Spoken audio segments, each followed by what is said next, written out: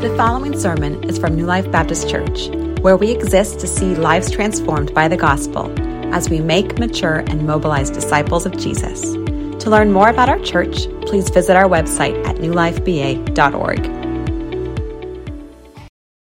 In his book, Start With Why, author Simon Sinek shares that while most companies in their marketing schemes tend to focus on the what of their product, right? And you've seen maybe this a shift a little bit in the commercials. You know, it used to maybe 5-10 years ago, they'd a car commercial, they would give you all the facts of like, man, this car has a 5.3 V8 engine. It has all this horsepower, all this torque, right? It will give you the what of the product. But now you're starting to see a shift from the what to the why, right?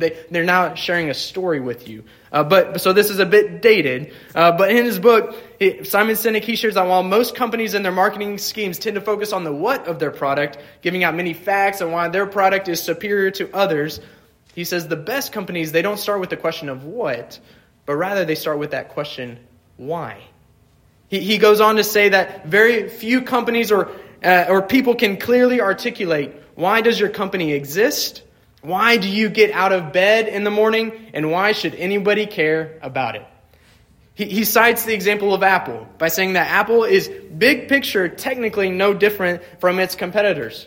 Both Dell and Apple, they sell computers. But the genius of Apple is not that it communicates the what of its products, but rather the why, which is to challenge the status quo and to empower the individuals who use their products. In short, while most companies and while most people focus on the what of their lives, the true power for transformative change is found in asking and answering that question, why? Because while the questions of what and how, they can give us knowledge and provide us instruction, only by that question, why, can we begin to understand the ultimate purpose, motivation, and end goal of something. There's great power in asking that question, why? And so that's why our church, if you were to ask, okay, what is our church about? We would say that our mission, the what of our church, is that we exist to see lives transformed by the gospel as we make, mature, and mobilize disciples of Jesus. And you would say, okay, that's great. How do you do that? Well, a little teaser, come next week to the potluck and I will tell you, Lord willing, how we are going to accomplish that mission. But that will only get us so far. That will get us a little ways. That might get us through the next 2 years. But what will sustain our church for the next 2, 5, 10, 20, 50 years until Christ returns is for us to stay true to and to answer that question, why? Why do we as a church exist? And again, stay tuned for next week for that answer. But some of the greatest insights that I have received personally when reading God's Word have taken place because I have asked the Lord that simple yet profound question, why? Why, Lord? Why did you do it in this way? Why didn't you do it another way?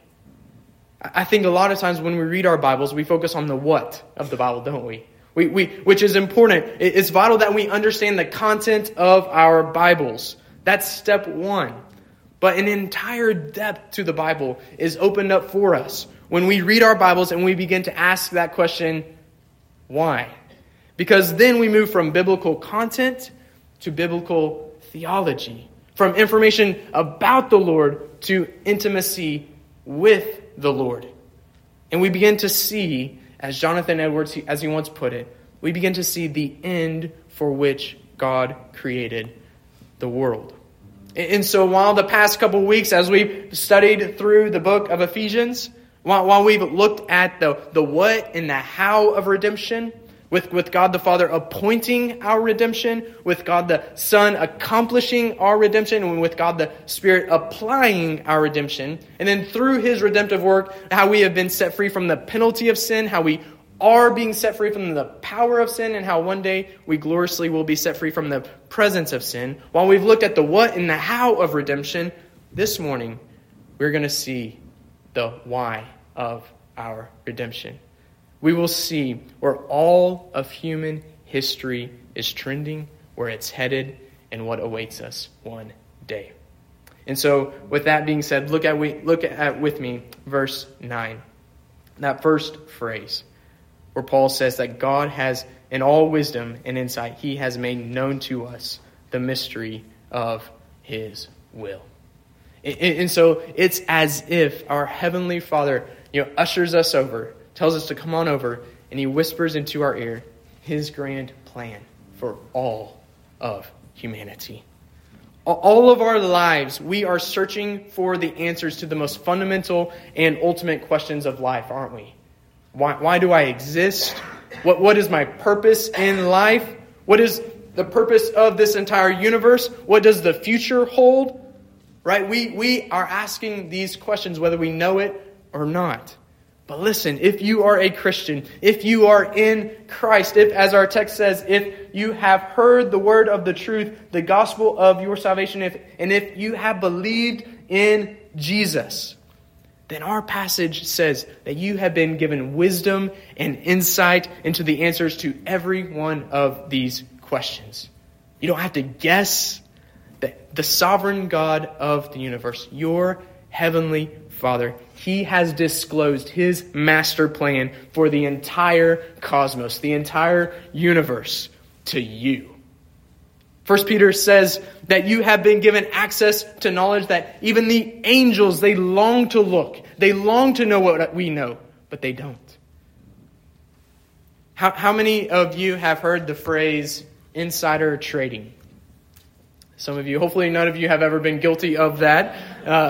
But insider trading, it occurs when someone with non-public information about the stock of a public company, when they buy or sell that stock. In short, insider trading, it takes place when you're privy to information that others aren't privy to, and you act upon it for your own financial benefit and gain. Anybody remember Martha Stewart, right? That's what happened there. Or maybe pivoting a little bit, if it were legal, how many of you would want Elon Musk to disclose to you first before anyone else his grand plans and big developments taking place at Tesla and SpaceX, so that you knew the perfect time to invest your money and then make a killing? How many of you would want to do that, right? We would all want access to this information. We'd want access to this inside track.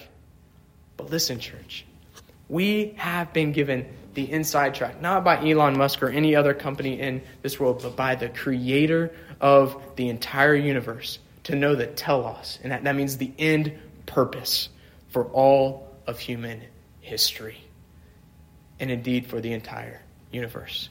Why would we act as though that knowledge were any less valuable than what could potentially go on at Tesla or SpaceX or any other company in the world? What a privilege we have been given, that our sovereign Heavenly Father has brought us into his confidence, and he has shared with us his secrets, the mystery of his will. And so you might be thinking right at this point, well, let's get to it already. What is the mystery of his will? What does Paul say is the mystery of God's will? That there is coming a day when all things will be united in Christ. Things in heaven and things on earth, and that this day will occur in the fullness of time. And if you maybe have read through the Bible a little bit, that phrase "fullness of time," it might clue you in on another part of the Bible where Paul uses this phrase. In Galatians chapter 4, verse 4, Paul uses this similar language to describe the first coming of Christ, when he says, "But when the fullness of time had come," fullness of time, "God sent forth his Son, born of woman, born under the law, to redeem those who were under the law, so that we might receive adoption as sons."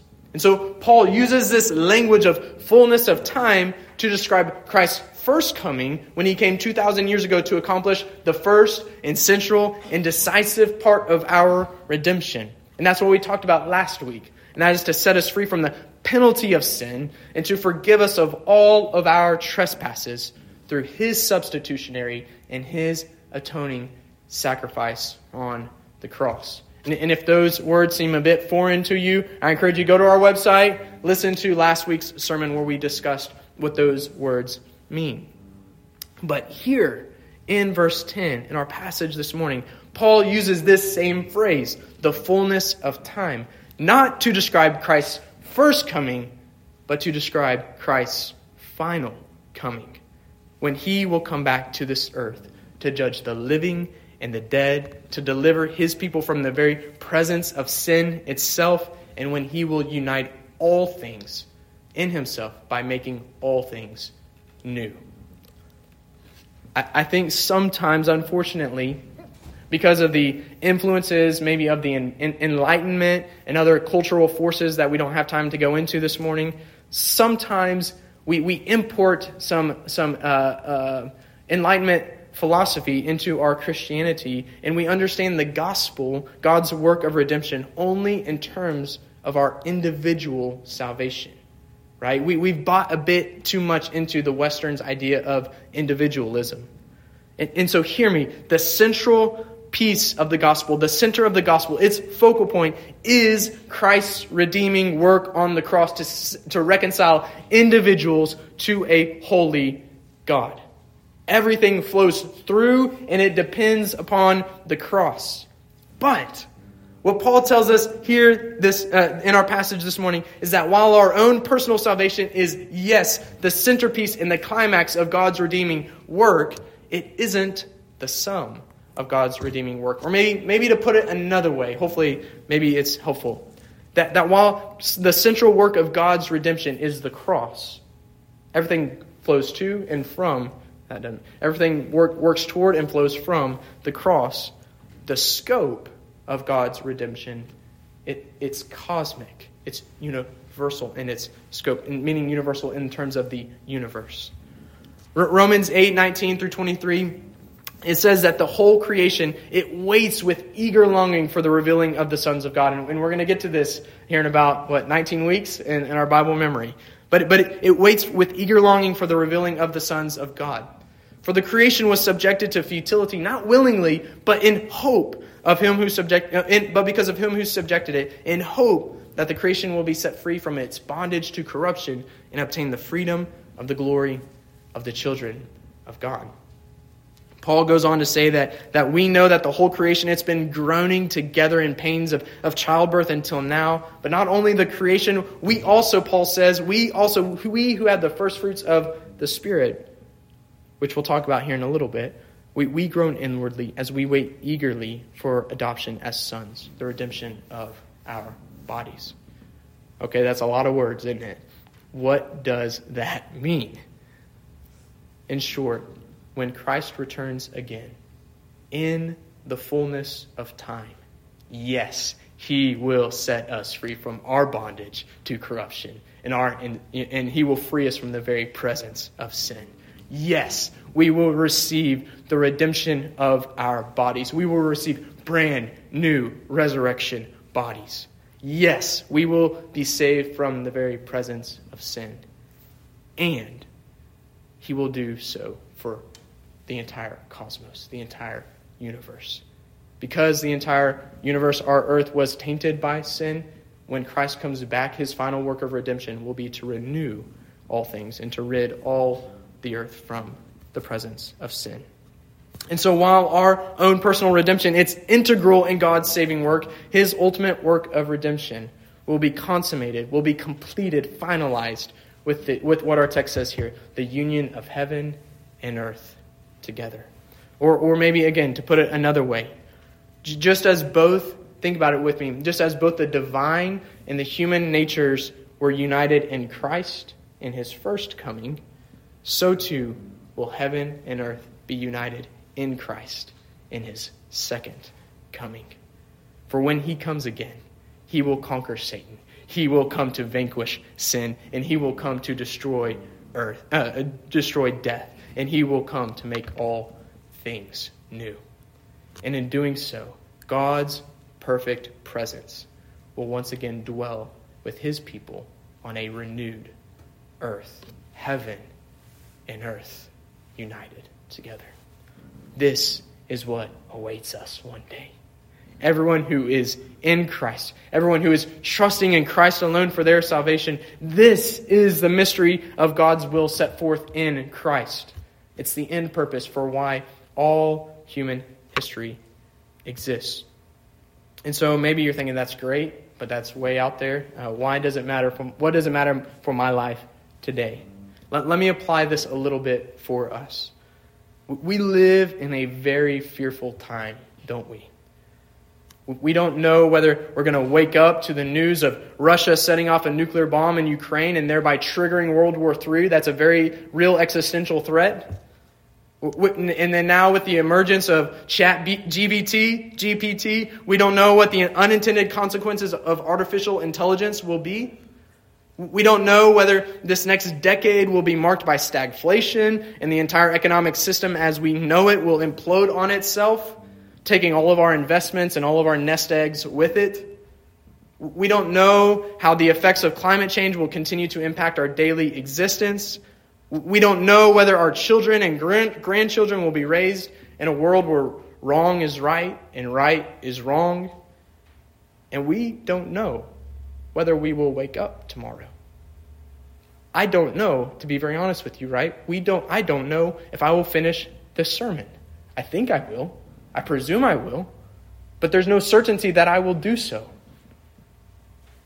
We live within a world and culture of fear and uncertainty, don't we? But listen, church, while our world and our culture seems to be enslaved by this existential fear of the unknown, we as Christians are called to be a people who live with hope. Because though we don't know what the next chapter of our lives hold, or how the next chapter of the geopolitical situation in our world will unfold, or what the next decades will look like, listen, church, we know how the story ends. We know how the last chapter of this book reads. We know that the future of our story and the future of the entire cosmos, it's not going to end with the annihilation of all things, but rather with the restoration of all things. We know this because God has made known to us the mystery of His will, according to His purpose, which He set forth for us in Christ as a plan for the fullness of time, to unite all things in Him, things in heaven and things on earth. And so listen, church, it is in this hope that we were saved. And Paul would say, he would go on in Romans chapter 8, he says this, "Now hope that is seen is not hope. For who hopes for what he sees? But if we hope for what we do not see, we wait for it with patience." In the fullness of time, at the right time, Christ Jesus, He will come again to prepare the inheritance of His people, the unifying of all things. And that will lead to God's perfect presence, dwelling with God's perfected people in God's perfect creation. This is our future, and this is our hope as Christians.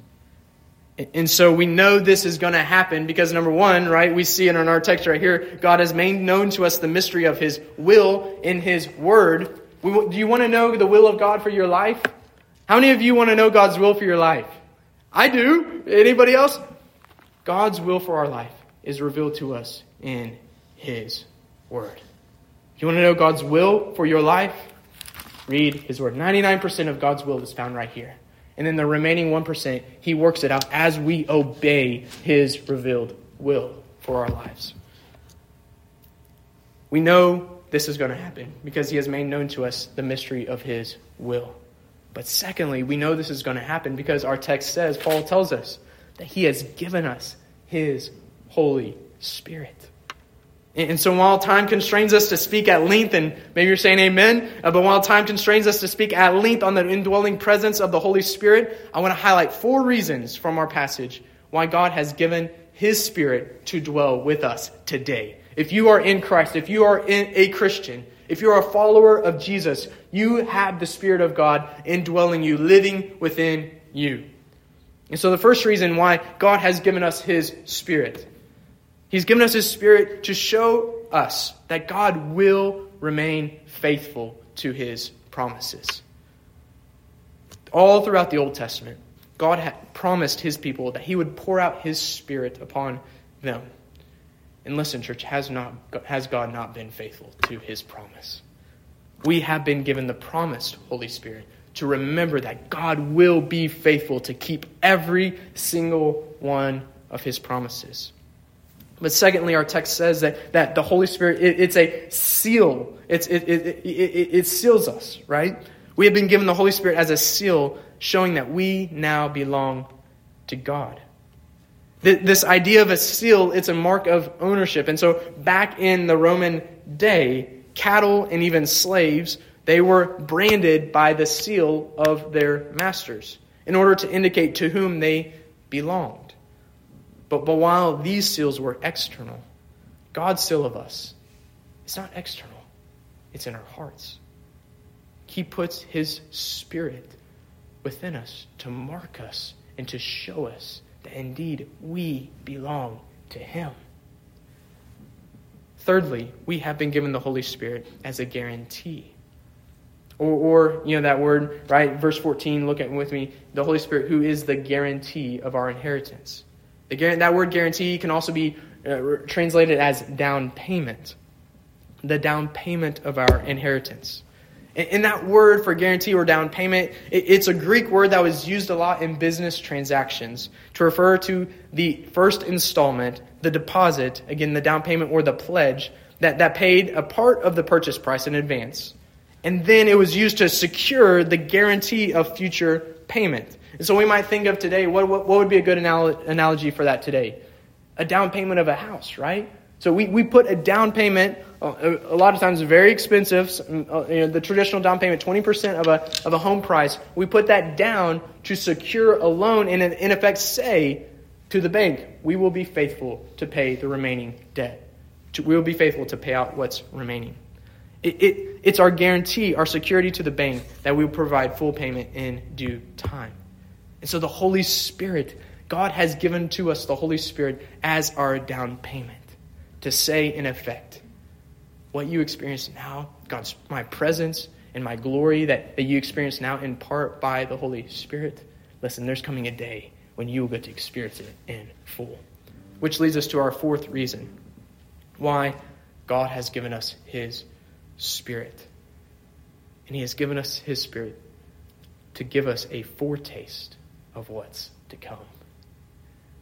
Not only is our inheritance guaranteed with the down payment, it is guaranteed because we experience the Holy Spirit's presence now, though in part.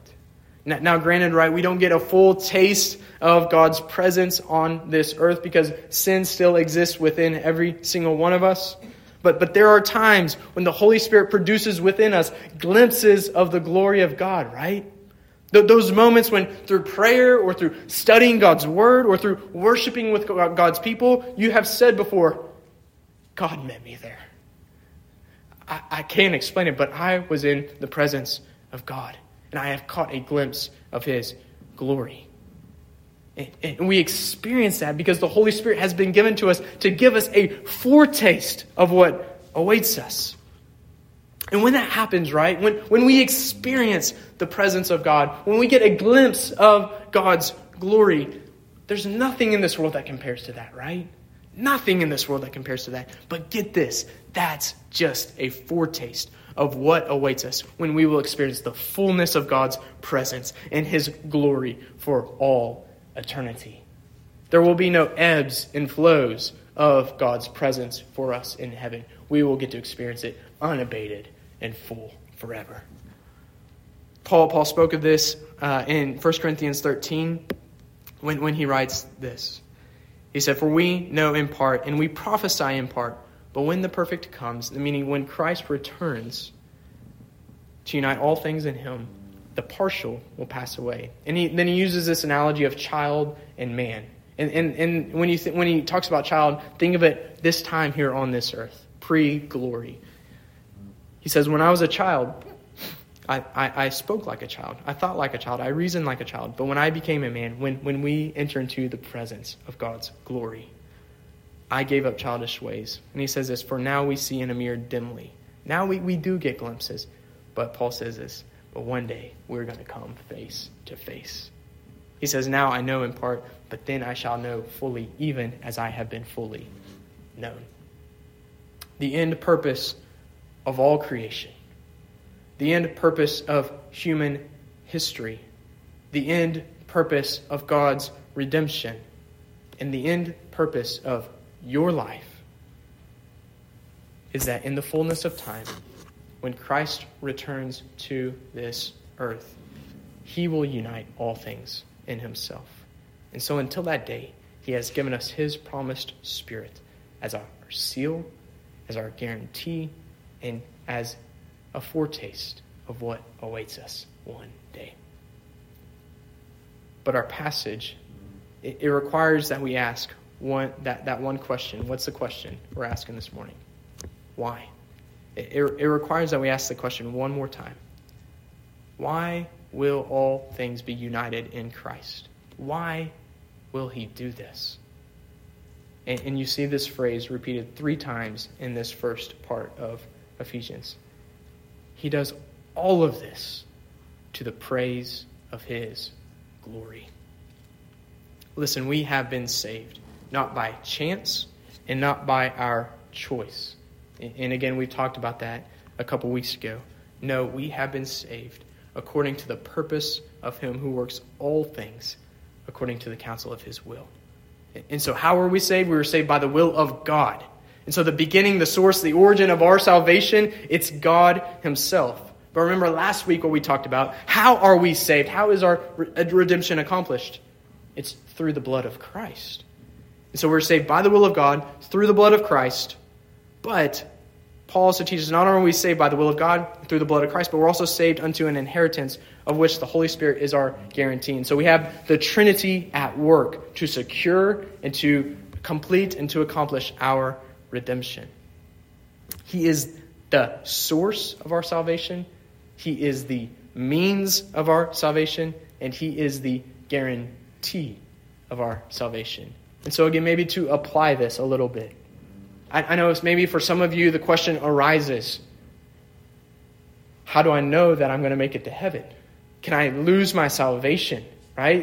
There's this uncertainty within our spirits and our hearts. And so we wake up every day. Maybe if I do enough good today, maybe I'll get one more day of security, and maybe I'll get one more day pleasing the Lord. And so maybe if I die today, if I live rightly, then I'll get to go to heaven. And listen, that would be true if your salvation depended on you. But what does the first part of chapter 1 teach us? Does our salvation depend upon ourselves, or does it depend upon our God? He has elected us unto salvation. He has redeemed us by his blood. He has sealed us by his Holy Spirit, and he will bring us to glory. At the bottom of all our salvation is God himself.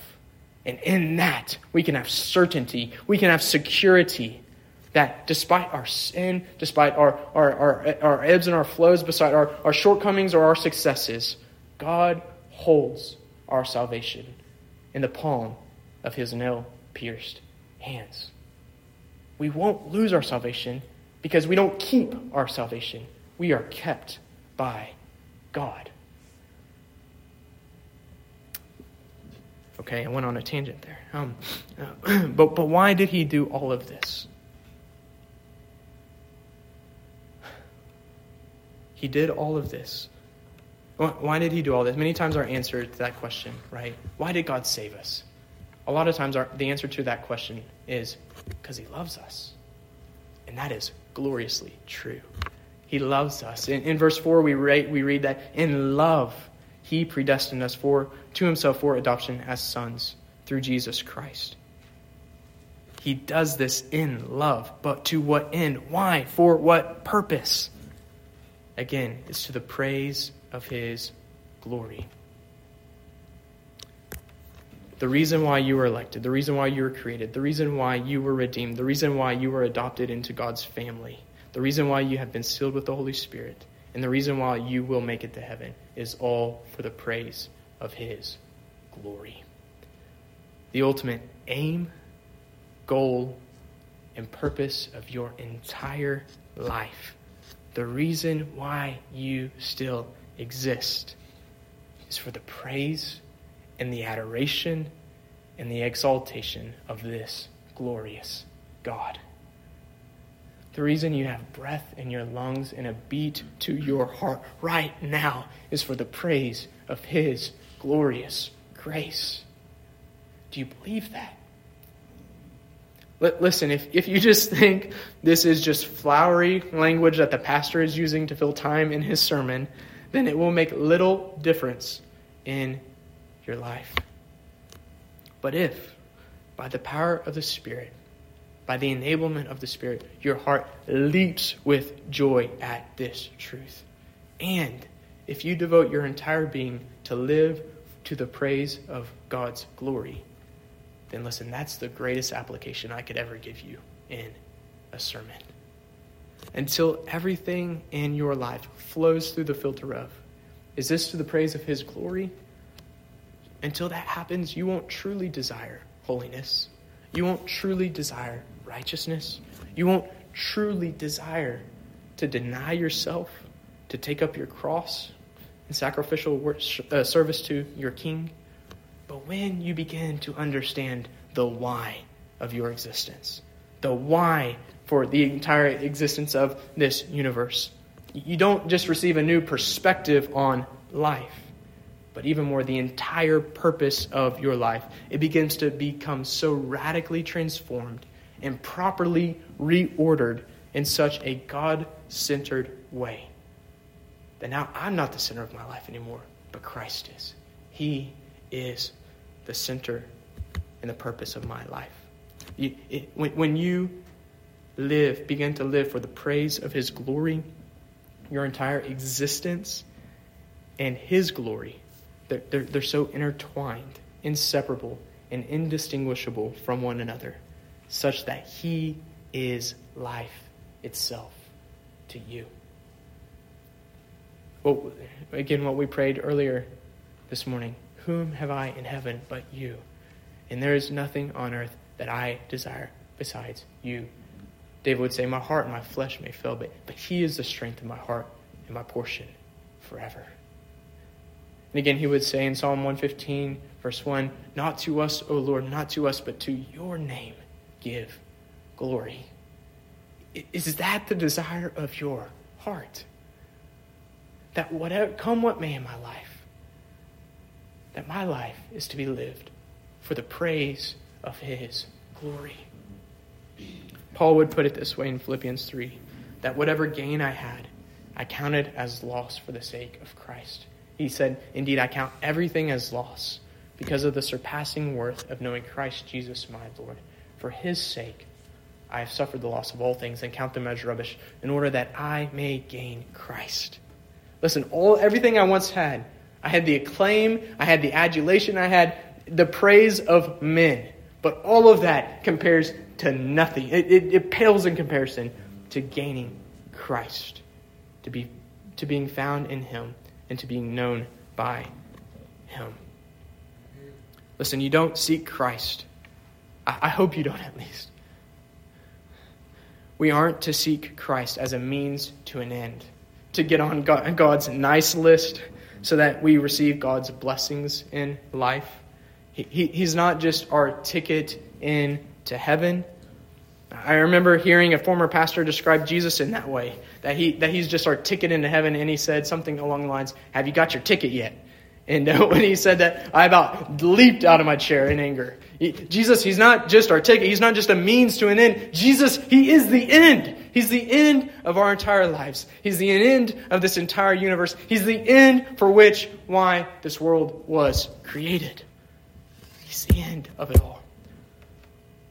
So listen, yes, Jesus, He is the means of our salvation. He is the way, the truth, the life. No one comes to the Father except through Jesus. There's salvation in no one else other than Jesus. We are saved in Christ alone or not at all. But even more, church, listen. We seek Christ not only because He is the means of our salvation. We seek Christ because He is the end of our salvation. He's the prize and the treasure that awaits us one day. And so when that day comes, when the fullness of time comes, when all things in heaven and on earth are united in Christ, when Christ, who is your life, appears, then you will also appear with Him in glory, Paul would say in other places. Listen, everything, and I won't go into great depth because I preached on it a few weeks ago, but everything about heaven it will be glorious. Paul tells us in 1 Corinthians chapter 2 that no eye has seen, no ear has heard, nor the heart of man imagined what God has prepared for those who love him. Heaven will be glorious. But the best part about heaven, it won't be the streets of gold. No, that'd be pretty awesome, won't it? It won't be the gardens of Eden. It's an Eden 2.0. Everywhere you look. Think about going to the Tulsa Botanical Gardens, times 1,000,000 in its beauty. Everywhere you look, as far as the eye could see. But the best part, it won't be that. It won't be having perfected, transformed, resurrected bodies. Bodies that are incapable of chronic pain. Can I get an amen for that? Amen. Or disease. Bodies that can summit the heights of Everest or K2. That won't be the best part of heaven. It won't. The best part of heaven, it won't be the jaw-dropping, awe-inspiring daily sunrises and sunsets that put any of the best on this earth to shame. It won't be that. In the best part of heaven, it won't even be seeing our Christian loved ones who have gone on before us. That will be glorious. I can't wait to meet my grandpa, my grandma, my great-grandpa again, to be united with them. But that's not going to be the best part. Don't mishear me. We will experience all of these things and more, and they will be glorious. But listen, brothers and sisters, the best part of heaven will be that moment when the book of Revelation, as it tells us, when we will see the face of Jesus. When that veil will be lifted from our eyes, and we will behold for the very first time the one in whom is all our soul's delight. Listen, church, the one that we have lived for by faith our entire lives, one day we're going to see by sight. And when we see his face, that will be the best part of heaven. 1 John 3, chapter 3, verse 2, it tells us that, Beloved, we are God's children now, and what we will be has not yet appeared, but we know that when he appears, we shall be like him. Why? Because we shall see him as he is. And when we see Jesus in all of his splendor and majesty and radiance, when we see him in it's an old-timer's word, right? But when we see him in the refulgence of his glory, we will know that the entire purpose for the existence of the universe, the entire purpose for all of human history, and the entire purpose of our lives, it's him. It's all for the praise of his glory. And so that's why, church, one of our core convictions that I'm going to share about, again, shameless plug, next week, one of our core convictions is that as a church, we would endeavor to live in light of eternity. To live in light of, as our text says this morning, the fullness of time. And so this morning, I'm going to end our time by asking you personally, pastorally, and directly, are you living in light of eternity?